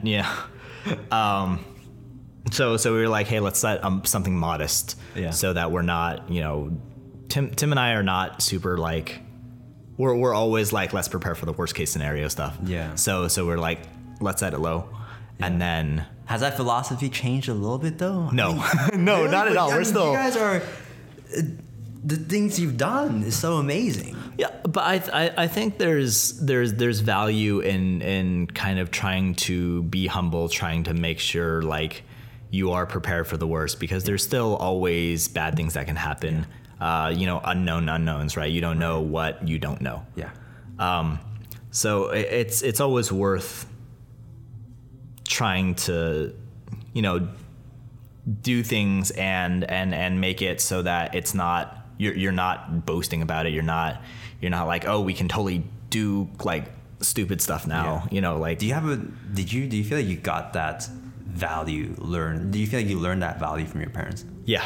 I feel like that's very like core Asian kind of characteristic Asian mom and dads want to teach. Yeah. It's because my parents were never flashy people. We all drive Toyotas, and we always just live just frugally. Yeah, just doing what's comfortable and what's what works. Like I don't especially since like I do want to talk about my parents a bit because I think they raised some incredible children. So yeah. No, but I think they do deserve a really good a big shout out, because they are extremely supportive of us, which is very, very nice. Yeah. But also like my parents, like my mom came from Shandong. And when she was growing up, there was like the massive famine. Yeah. Like she had China. Yeah, in Just China. for the people that And she was like eating leaves and like bugs and stuff to survive. And she moved to the US, and now we have a house, and we're not wanting for for food and right, or for of anything. And it's and my dad helped to do he did his studies in engineering and, moved over and helped. And he ate, when he first came over to the US, he was trying to live super frugally. And so he can't eat broccoli anymore because the cheapest vegetable there was broccoli. So he would eat broccoli every single day. He would make, he would do the meal prep thing, except he'd meal prep for like 2 weeks at a time. Wow. Just broccoli and something else every day. He can't do it. Wow. Yeah. So, I mean, my parents have made some incredible sacrifices to.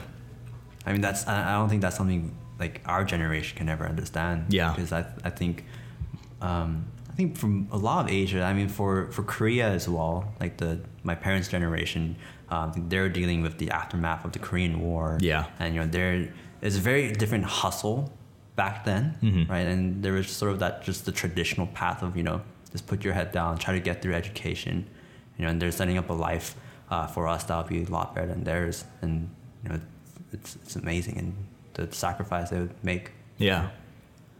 I think it's I think that a lot of the first generation immigrants just deserve some serious props for what they've been able to accomplish. Yeah. And it is, even, like you and I, what we're doing, it's still kind of like standing on the shoulders of giants. Definitely. Right? Yeah. I think it's very due to our parents' hard work and, what they've been able to provide for us. Yeah. I mean, we have to be grateful every day. I mean, so are you first gen? Yeah, I was actually born in Shanghai. So I'm not actually, American born. So, yeah. So you're kind of like me. Yeah. So, parents were still living in China. So you're the first. Yeah. You're like me. Yeah. Yeah. I remember we talked about this a little bit. So how long did you live in China for? 3 years, which is why I'm not very Chinese anymore. Yeah. or rather, I've forgotten a lot of the language. I think I still eat chicken feet, So I can't say I'm not very Chinese, but hey, but when it comes to food, Yeah. But I am very much, American as well. Yeah.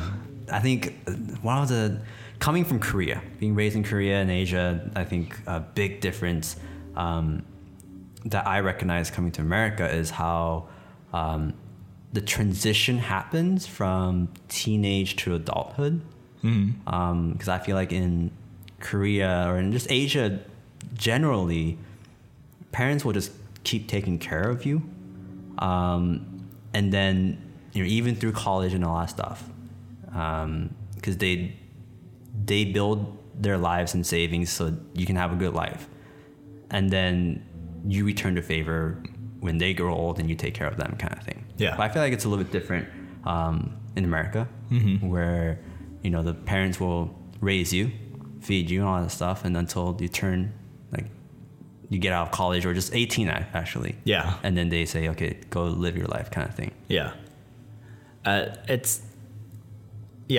think we're still pretty Asian on that front. Yeah. Yeah. We're still really connected. Like, we still try to, either my parents will come up, or we'll go down to the Bay Area every 2 weeks just to visit and stuff. Right. Because your parents have been big supporters of your business. Yeah. And, they're, they're the first supporters, right? Like, they helped. The first investors. Yeah. And, they helped us, develop recipes or talk things through, especially on business side kind of stuff, right? Finances and things like that, we weren't as familiar with as they have. I was going to go somewhere else. I forgot. Sorry, what was the question before? It was, I was talking about the differences between sort of like the general raising and transition from teenage years to adulthood.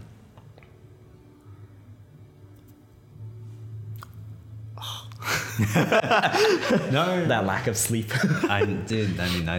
Same position here, man. Yeah. Oh yeah, no. I think my parents have really kind of taken the best of both worlds, kind of based on like the raising kind of stuff, because they, when we were younger, they did try a little more of the kind of tiger mom kind of stuff. Yeah. You know, My mom's a full tiger mom. That's her position. Ooh, man, ouch. That's her status at home. She commands the army. Yeah, but now my parents are like, because my mom's a teacher and she knows a bunch of, and she has a bunch of friends who are teachers and did the tiger mom stuff. And, you know, with my parents, you know, you can't, after a certain amount of time, when you have a 1.89 GPA, you know, you can't tiger mom that anymore, right? So you're telling me there's a I guess what, or there's a limit to tiger momming? Well, especially when you have a tiger mom community, Tom. Where they all come together. When you have to, you know, like my brother and I can get pretty stubborn about certain things. You know, when it comes to academics, that was similar. So at some point they were just like, it's not worth fighting. Let them do. Right. And that was me, my mom for me too. I have a sister. We're a little bit different in that sense. My sister's 4 years older, and she's gone to Berkeley. You know, the high GPA. She's the star child kind of thing on that front. So, in many ways, I was kind of giving up on. But at the same time, I was kind of off the leash that way, and let me do a little bit. Yeah, which is great. Yeah. And then my mom just knows so many people now who did the tiger mom thing, right? And their children just absolutely resent them. Like, there's a lot of she's had to play like counselor to a couple of her friends where they've just like, yeah, like their kid would, you know, like lives in Berkeley or something and never it's, you know, it's like it's not that far, right? And then like the one time she drives up to Berkeley. He's like, oh, I have 10 minutes to visit, to talk with you. And then like, he goes, I have like a timer and everything, you know? And it's just like, there's a lot of people who are just resentful and they're like, oh, wow, like, you know, you still like us. That's great. Yeah. We must have done something right.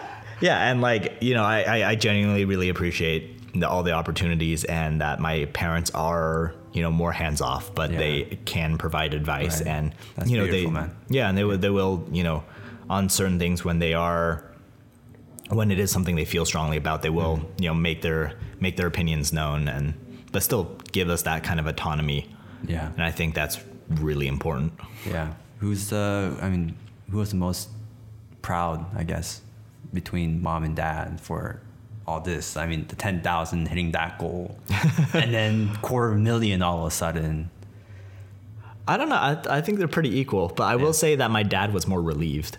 My dad is a lot of where we get that kind of, you know, being very skeptical and being like, you know, always prepare for the worst kind of stuff. So like he did very much believe in us, but he was also very much make sure you have a backup plan. Right. You know, so when we did start hitting our goals and stuff, you can see he visibly was a lot more okay with it, because you know it is a very unknown thing, and crowdfunding was a very new concept to him. So he was like, I'm not so sure about this. And that's awesome for him to believe in you guys for that. Again, like all the whole Kickstarter thing and just social media and being able to start a business, like, you know, through online. Yeah. And it's awesome that he was, you know, on board, and, you know, even though he might have been, you know, a little stressed or just whatever it was, that he was on board with it. That's awesome with him. Yeah.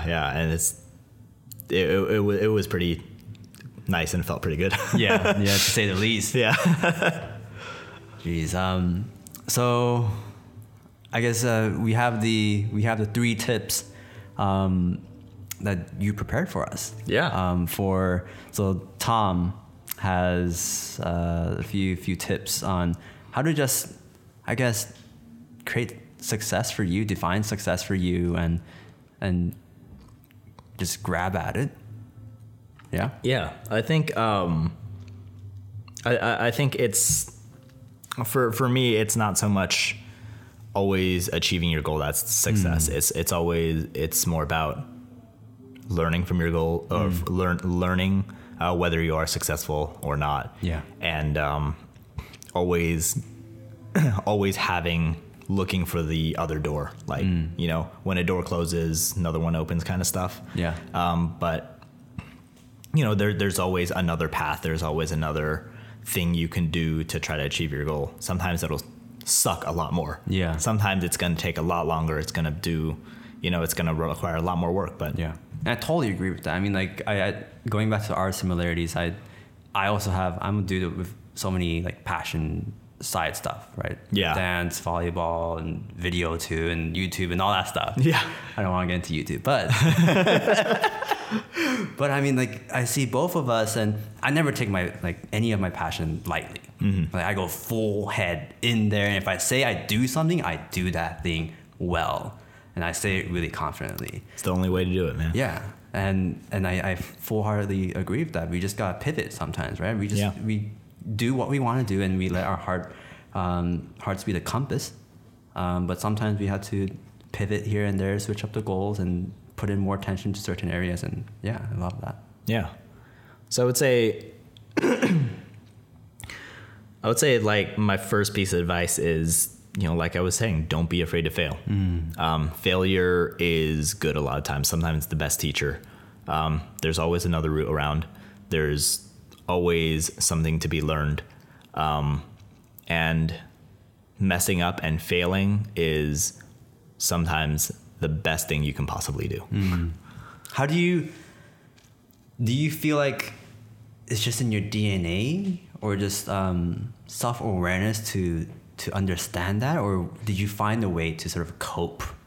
Because for a lot of people it's hard, right? Certain failures are heavier than others.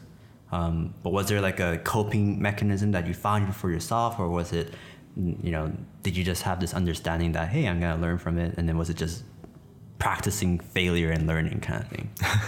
Yeah, I think like you were saying, it did probably start as a coping mechanism for being like, oh man, I'm such a fuck up. But it did like kind of progress into like once it gets to a certain point, you realize that a lot of people mess up.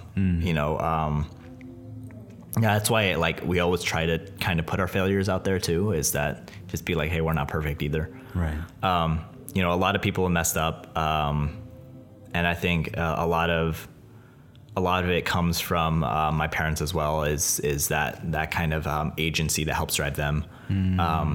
Because like coming from where my mom was, where it's just eating leaves and stuff. It's like always striving to be better. There's always something you can do. Yeah. And that's kind of something, my dad was always helping us with. He was always trying to get us into new things. Like even if we didn't like it, he tried to get us into a million different sports. Right. And was like piano one of the yes, things? Piano. Yeah, and piano. Living the stereotypes. You can't. As an Asian child. It's true. Me too. I'm a victim of being an Asian child, being forced to play the keys. But yeah, it's just something you learn, after you learn to cope. Right. It's you learn, hey, this isn't a bad thing, you know, like, especially I think that's more looking back. Because when you fail the first couple times, especially on big stuff, it doesn't feel good at all. But after you look back, you're like, there was a lot of stuff to learn. Like, this is where I messed up, and I think it makes for good stories too. Like, it does. I think that's something people a very good way to.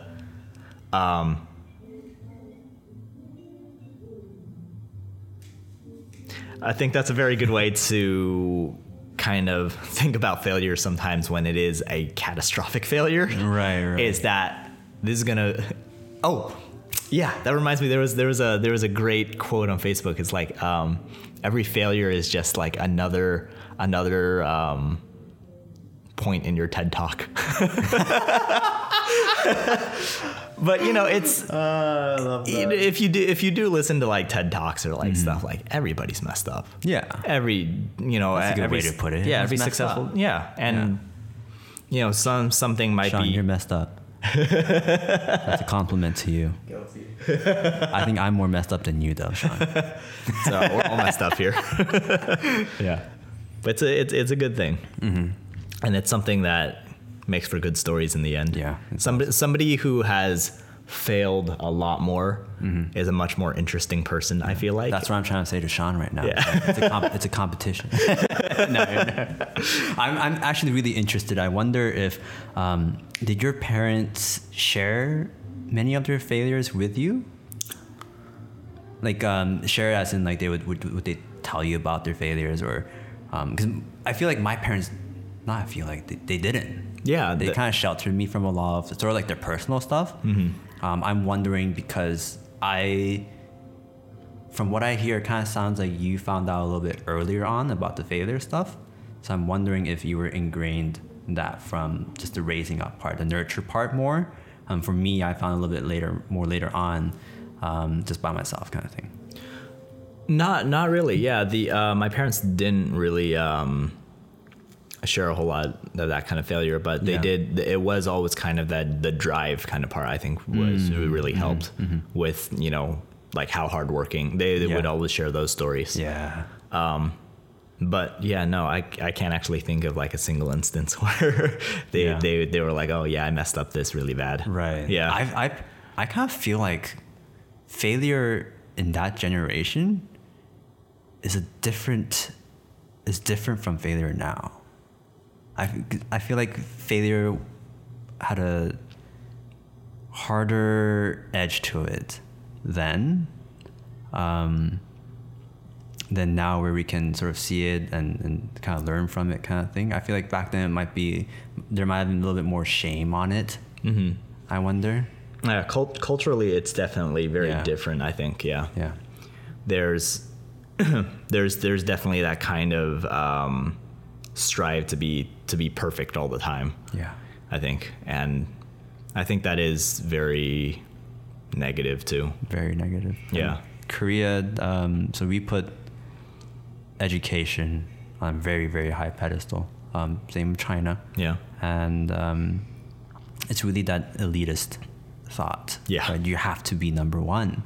And in Korea, what they do in public schools is when they take, they have really big tests, annual tests and stuff like that, and they always post the scores outside the classroom publicly for everyone. Yeah. Oh for everyone to see. So wow. They know who the number one ranking is, and they fight over that. So we have like scary stories where like ghost stories where number two would get very vengeful, and she would like push number one off the building, and number one comes as a ghost. And but it's very true. It's like it's embedded in the culture, and and once you start doing stuff like that where everyone's looking at number one, and they start calling them number one, and you're number two, number three, and there's a lot of shame in that when it's put out so out there. Yeah.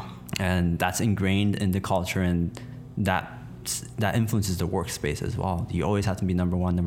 There's no they don't acknowledge like the failure parts as well they do in America. Yeah. That's wow. But going to your second, what second tip do you have? Honest communication, I think, is very important, whether as a person or as a brand. Yeah. Transparency. Transparency. Invite Ramen. If you look at any of our blog posts, it's like, we always admit like, hey, like with our shipping, we messed up our shipping stuff. So we're upfront about it. Like, hey, we messed up our shipping. We undercharged you guys, but we're not going to charge you anymore. But if you can, help out. Or we told people like, hey, we had to change the fiber, or we had to do this, we had to do that, because we recognize we're not perfect, and we don't want to give off that image. And there's beauty in that, right? I mean, like you guys leading with the fact that you're two twins, fresh out of college, right? You guys are still young. Yeah. How old are you guys now? 26, 7, turning 27. Yeah. Oh my God, I forgot. Dude, I had this moment too. Someone was asking me, I was like, wait, I look so stupid. I think, no, I'm 25 right now. I think I'm turning 26. Yeah, oh my God. Yeah. And like being able to lead with that, and I love that America can do that, where we can still go after our dreams when we're this young. Yeah. And the fact that transparency can be a win for us. Yeah. Right? Because like they see you and they love that. That's a story, as I said. Like it's whether you guys are doing ramen or something else, two twins out of college going after what you want to do together and building yourself that success and finding a way to get there, right? And you know, being more transparent as you go through that step and say, hey, like, you know, we're going through this step. The backers are all in it with you guys. You're trying your best, but you failed at some certain points here, and you gotta communicate that. That's really cool. There's beauty in that. Yeah, and I think it's very important. Given how, you know, a lot of the bigger companies are run with, you know, how sketchy they are with how they're using their money or things they're putting in, whatever. Yeah. I think we do want to run a company that we would feel good buying from. And it's important for us to run a company that, you know, we're paying our workers well, and we're making sure, you know, there's mental health days. We're making sure it's something where, you know, if somebody hates where they're working, it's not good for the company either. You know, no one's winning. Yeah, no one's winning. Customers aren't winning. Yeah. They're not winning. You guys aren't winning. The brand's not winning. Yeah. And you might, you know, you can make a couple extra bucks off of that, Right. but what's that worth? Right. You know, like you know, we just want to live comfortably. You know, we just want to be able to order as much food as we want. Yeah. You know, That's the ultimate dream. yeah, right. Will Nisha be happy to hear that? Yes. She knows. That's the keeper right there. Yeah. I mean, you know, it's not like, oh, we need to make every dollar count. Like, Yeah. I mean, what do some of these people even do with all their like money? Right. It's like, yeah. It's being able to leave some money on the table. Yeah, yeah. And, you know, it's being able to make, I think, the world better just from your corner. Right. And that's to us, you know, a little bit of how we can help things. Yeah. So You got yourself a nice corner, man. yeah. The last advice you have for the listeners, the cravers. I would say teach what you've learned. I love that. Yeah. Love you, Tom. You know, because my mom is a teacher and my dad also did like TA stuff, and so we kind of come from a family of teaching. And I think that's one of the most powerful things is sharing knowledge. You know, that's not what we're not being super shy with what we're putting in the ramen either, because you know, again, transparency, but it's also we're kind of detailing our process, because I think it's really important to share what you've done and to help other people out, because a lot of what I've learned, whether it's car detailing, parkour, whether, you know, backpacking or this noodle stuff, Yeah. you know, a lot of the food science wasn't really, you know, surprisingly, we don't do a unit on noodle making in nutrition classes, which is a shame, I tell you. That is a shame. But, you know, a lot of stuff, you know, still has to be Googled. You know, we look up scientific paper. There's actually some scientific papers on noodles, which is great, but Awesome. Yeah. But, you know, there's looking up a lot of stuff, whether it's through YouTube or scientific papers or whatever, but it's all readily accessible information. Yes. And that's something that's helped me, and it sounds like it's helped you a lot too, right? Yes. Yeah. Oh my gosh, I can't even.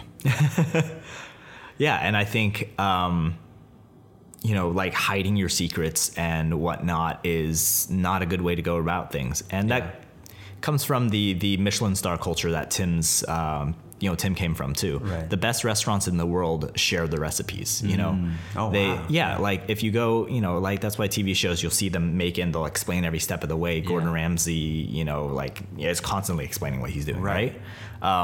David Chang constantly explains what he's doing, his thought processes. You know, Kwa releases their cookbooks for what you will get served in the restaurant. It's so you know, if you're keeping the stuff secret, you're stagnating. Yeah. When you release your stuff, you invite feedback, people can help you with things that you don't know, that you haven't thought about, and you can help these other people get started. Yeah. And it's just beneficial to everybody, I think. You know what else it is? It's when you're releasing these things, and if you truly are a leader in your industry, and you're not stagnating. Yeah. You're constantly getting better. Yeah. You're furthering your craft every single time, even though you're at that top level, and there might not be, there might be a rooftop or something. They're still pushing every little angles they can. Yeah. And when they are, once they release that cookbook or something, a month later, they have a new cookbook coming up. Yeah. So they don't have anything to be afraid about. Exactly. They're constantly pushing. Yeah. And that's old news for them. Yeah. Yeah. You always want to be innovating. You always want to be improving. And I think it's, it's never about like keeping other people down. It's always about pulling them back, pulling them up to where you are. Yeah. The kind of, the meal replacement community, as companies has been super supportive. Like, yeah. I've been talking with a couple of the companies, big shout out to, Super Body Fuel. Alex has been just, he just scheduled a call. We've called a couple times now, and he just, tells us, how things have been with him and, things he's faced, and, we just talk shop, shoot the shit. And dude, I wouldn't be here without all the people. They're not just like really, they're not big people either. They're just like doing their own thing. They've gone to where they want to be, and they're still just going after what they want to do. Yeah. And then they're just so open about, their process, and they're so willing to help me out. I get so surprised. They're opening up Skype and sharing their screens and sharing Photoshop with me, going back and forth with files and say, hey, try editing this. This is how I edit it. And it just blows my mind. That's how I got here. And that's amazing. That I always, working with a lot of businesses and other business owners, I always try to help them see that as well. And, if it's like a dessert shop releasing contents about, how their clients can make it themselves at home, right? It might sound, it kind of sounds counterintuitive, but, it's that transparency. Yeah. Yeah, I think it's, I think there's room for everybody at the table. Yeah. There's, there's always people who are going to be like, oh, you're going to kill your own client base, or the competitor is going to take people. But it's like, I want to give the consumer a choice. If there's somebody that, people would pick over us, then it's just like, hey, well, how can we get better? How can we, it's always a drive to get better. And if somebody comes out with a better product than us, we'll either improve, or we will support them too. Yeah. I know, Soylent and Queel, a couple other companies are making their own like savory meal replacements. I don't know what form they're going to take, but like at the same time, that's more food for us too. We right? Cause we made this cause we want to eat it. Yeah. And, other companies making the same thing, like awesome. You've made it when other competition can't hate you. They're like, dude, these twins, you just can't hate them. Hopefully. Oh man. So let's recap those three tips. Yeah. So the three tips are, don't be afraid to fail, maintain open and honest communication, and teach what you've learned. There we go. Always share. Heard it here from Tom Zhang. Last bit, a shout out for you. Anything that you want to say? Where can people go? Where can people follow this journey that you're on? You could find us at viteramen.com. Sign up for our email list. We don't send out updates that often, so you won't be spammed. I don't like often, I don't like the constant updates either. So, but follow us on Facebook, Instagram, Twitter. I think Facebook is our most comfortable platform. Like we're on Facebook more often than Instagram and Twitter, so that's probably the best. Yeah. All under Vite Ramen? All under Vite Ramen. That's VITE Ramen. And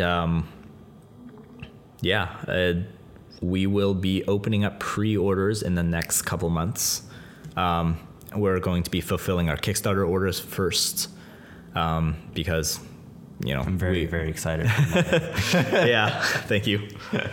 And then, we'll open up pre-orders, and then hopefully we'll start getting those regular orders on and see what happens. Do you think possibly you can say no in the future? You can do a giveaway on our podcast. Absolutely, yeah. You heard it right here, people. You heard it right here. We secured it. It's evidence. All right, Tom, thank you so much for all the tips and golden nuggets you've shared with us and all this journey that you just been through. Yeah, thank you so much for having me. It's been a great time. Oh, last thing. Last quick question. What is your craving, Tom?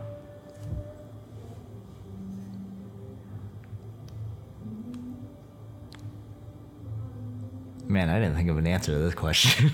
This was hidden from you. It's because you didn't hear the first podcast. I actually saw the little texting at the bottom, and you? For some reason, it didn't occur to me that I would have to answer it. On the top of your head, come on. What are you craving? Ramen. There we go. There we have it, people. The man, the myth, the legend, Tom Zhang, he craves ramen, and he wants you to crave ramen too, especially white ramen. All right, guys, we'll see you next Monday, and we're peacing out. All right.